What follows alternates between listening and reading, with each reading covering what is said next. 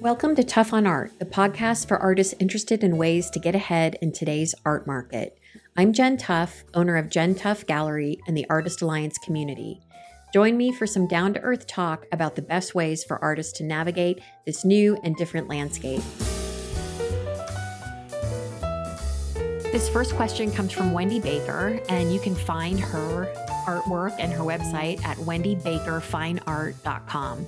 And she asks, what do you look for in an artist website that will impress you the most? I really like simplicity. I like white backgrounds. I prefer a really simple navigational system, so it's not, very complicated. Sometimes I think artists can get kind of caught up in the design of a website, and it's kind of fun sometimes, and they overthink things. But the best websites are ones that are really simple. So you have a navigational menu on the top or on the left-hand side. You've got your work organized into series. You've got a really clear way to contact you, a really clear way about your bio, your CV, and your resume, exhibition history, a really clear way to see, the evolution of your work. And maybe that's through series. I don't like to see work that you're not doing anymore, the kind of work that maybe you did, 10 years ago or something, unless you had exhibitions with that work and, your work that you're doing now has evolved from that work from 10, 20, 30 years ago. That's a different story. I also like to have the email address right there instead of one of the forms that you can do on websites. The forms are fine, but I've found they look good, but I have found that sometimes they don't work. I've used those forms to contact artists before on websites, and they've never received my email. So the best thing you want to do is if you have one of those forms, you definitely want to make sure that it's working. You want to send several test emails to yourself and make sure that it's working okay. But you also always want to have your website address in somewhere, in another location, right on top of the form, perhaps, so people can easily email you. Because one of the things about those forms is, you guys probably know this, you get a sub menu that sort of pops up of your email, provider. And sometimes I just like to gather that email and then go back to my email, provider. I use Gmail. And then I also have a record of what I sent to you, or to an artist and, what I said, et cetera, et cetera. So those forms are kind of cool. I mean, they look cool and stuff like that, but I really don't think they're that beneficial, in all honesty. So those are the things that I recommend in the very least. I like Squarespace. I think they have really clean, really simple templates, and they're easy to update, because one of the things about websites is you want to make sure that you're constantly updating it. I mean, it's almost like a bonsai tree. You're always refining it. You're always tweaking it. You're always adding new work, cleaning it up, that kind of thing. It's really important to always stay on top of it and always be sort of grooming it to make it better. But better isn't necessarily busier or, more and more and more information that you're putting up there. It's really important to be able to edit your work and edit, what information you're sharing, because that editing also is a sign that you're much more mature as an artist, that you can edit your own work. You're not showing every single piece. That's something that's really important. Simplicity is key. Minimalism rules. So just keep that in mind. And that's should help you out. Thanks, Wendy. This next question comes from Barbara Burke, and you can find her at barbaraburkedesigns.com. And her question is, what criteria do you look for when deciding which artists to represent? So, galleries have a different look that they try to go for. Some galleries are more diverse than others. It depends on who their clientele is. It depends on where they want to take their gallery, what direction they want to take their gallery in. And there's all sorts of different galleries. There's, co-op galleries, there's nonprofit galleries, there's, obviously commercial galleries. And then as far as commercial galleries go, there is ones that are like sort of more geared towards travelers or visitors or the tourist trades. There's ones that are, sell all sorts of things, jewelry or housewares and art. And then there's commercial galleries that, that represent artists and want to have a long-term relationship with them and build and nurture that relationship with each and every artist. So one of the things that gallerists consistently look for when you're talking about representation with a gallery that's a commercial gallery is the ability to have that long-term relationship. And that's always based on friendship in the beginning. Can you get along? Is there, a friendly rapport? And it takes a long time to build that. And then, there has to be trust, because a lot of the art world is built on relationships, is built on handshake deals. Not everything can be written down. As far as contracts go, I think COVID has been a really enlightening, shall we say, event for gallerists, because it's something that nobody could predict, that nobody could have worked into their contract. Like, say somebody had a solo show and it, got canceled because the gallery got shut down, things like that. So there has to be, a really high level of being able to get along with each other and trusting each other. Because the idea is that, the artist prices will rise eventually. The collector relationships will continue to grow, through the gallery, people who are interested in that particular artist. So there's a lot of things to look at. Not only the quality, craftsmanship, and creativity of an artist's work, but also just basically how easy the artist is to get along with. Sometimes, people can be difficult on either side. Sometimes people don't get along. Sometimes expectations can get in the way, which is one of the things I think that is probably the number one issue with galleries and artists. If a relationship goes south, the expectations are usually out of line, either from the artist for what they think the gallery can do for them, or vice versa. Lots of times, things aren't clear or there isn't good communication. So, things can go south that way too. So what a gallerist looks for first and foremost is the work. And now let's say there's an artist that they really like. It fits into their roster as far as style and, in the direction they want to take the gallery creatively. And if that person's difficult, then most likely they will not sign that artist to the gallery.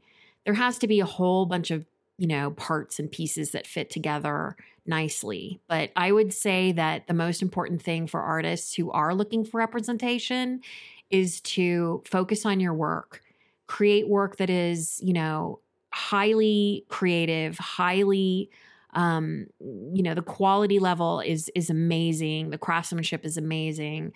You have work that stands out, that isn't derivative of a lot of things that other people see, and just be, a kind person, have manners, be friendly, be approachable, be able, write back when they write you, things like that. Like, just be responsive, be kind, and be responsible. And hopefully, you could take it from there and develop a relationship with a gallerist that would eventually move into representation.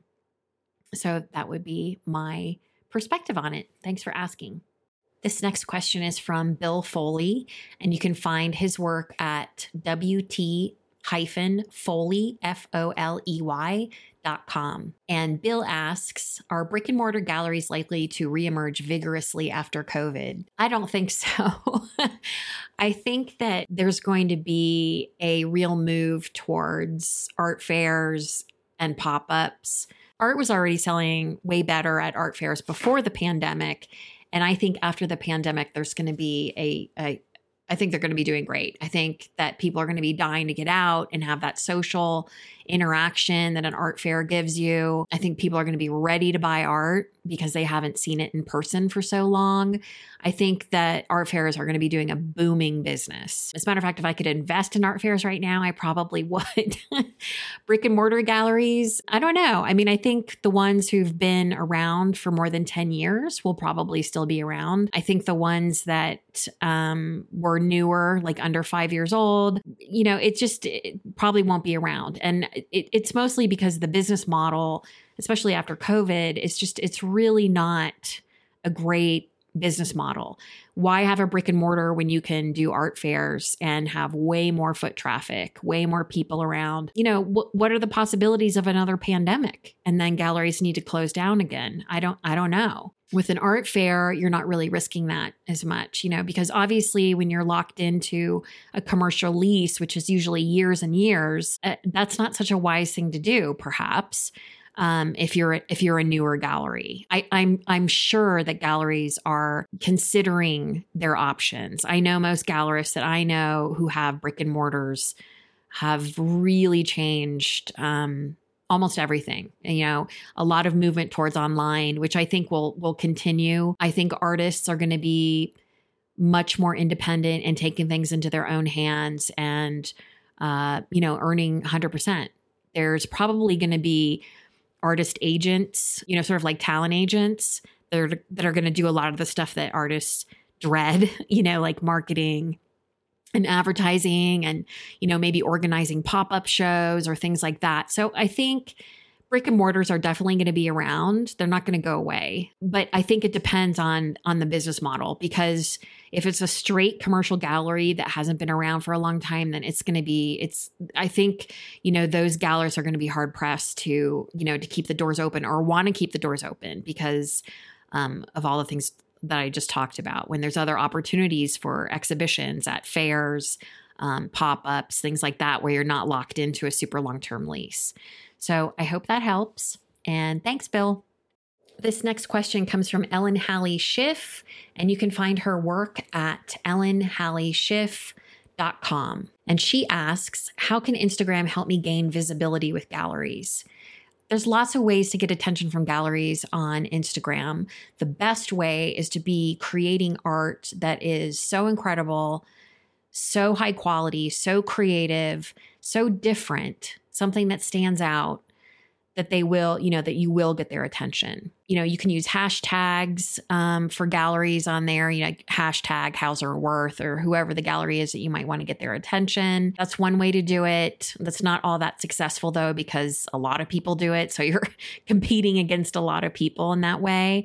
So the best way, like I said, is just have amazing, amazing work. You're going to want to post consistently. It's not going to, it can't be like, once every couple weeks and, you post a picture of your dog and then you post a picture of your studio, which are great to do, but you need to sort of intersperse it with a lot of, pictures of your work. It'd be great to have videos of yourself working. If you can get somebody to, talk to you while you're working so people can get an idea of your personality, things like that are a great way to just have gallerists get to know who you are. That's important. But the most important thing is just creating amazing work that's going to knock their socks off. But the thing that I would say that is most important for artists, not just you, but everybody right now, is that because of COVID, there's going to be very few galleries who are going to be signing new artists for a while. You're already doing the marketing already. You're doing the work right now by getting out there and showing your work on Instagram. So why not keep going in that direction of marketing your work as you're doing? Instead of focusing on getting gallery attention, focus on getting buyers' attention, focus on getting other artists' attention, focus on just getting your work out into the world and seen in the best way possible as often as possible. That's the thing that I would recommend the most. The idea of, getting the attention of a gallery and then getting signed by a gallery, there's a lot of misperception with that like all of a sudden a gallery is going to be taking care of all that stuff for you. And they don't. You're still going to have to post on Instagram just as much as you did before. So as much as it can be like sort of a drag to think that, you're sort of like your career is in your hands, but it really is. And, I would focus not on getting a gallery. I would focus on getting buyers and getting other viewers and getting more followers. One of the things that galleries look at as well is the number of sales that you've made. What's your track history with sales? So if you can sell a ton of work on Instagram, that looks really good at galleries, for galleries. And I think artists should always have the goal of making themselves so desirable for galleries that they're in a place where they don't need a gallery anymore. That should be the goal. where you have so many followers, you have so many sales, you're doing so well on your own that there's no need for a gallery. Because that's what happens. It's like galleries are actually looking for the artists that have a ton of followers and a ton of sales.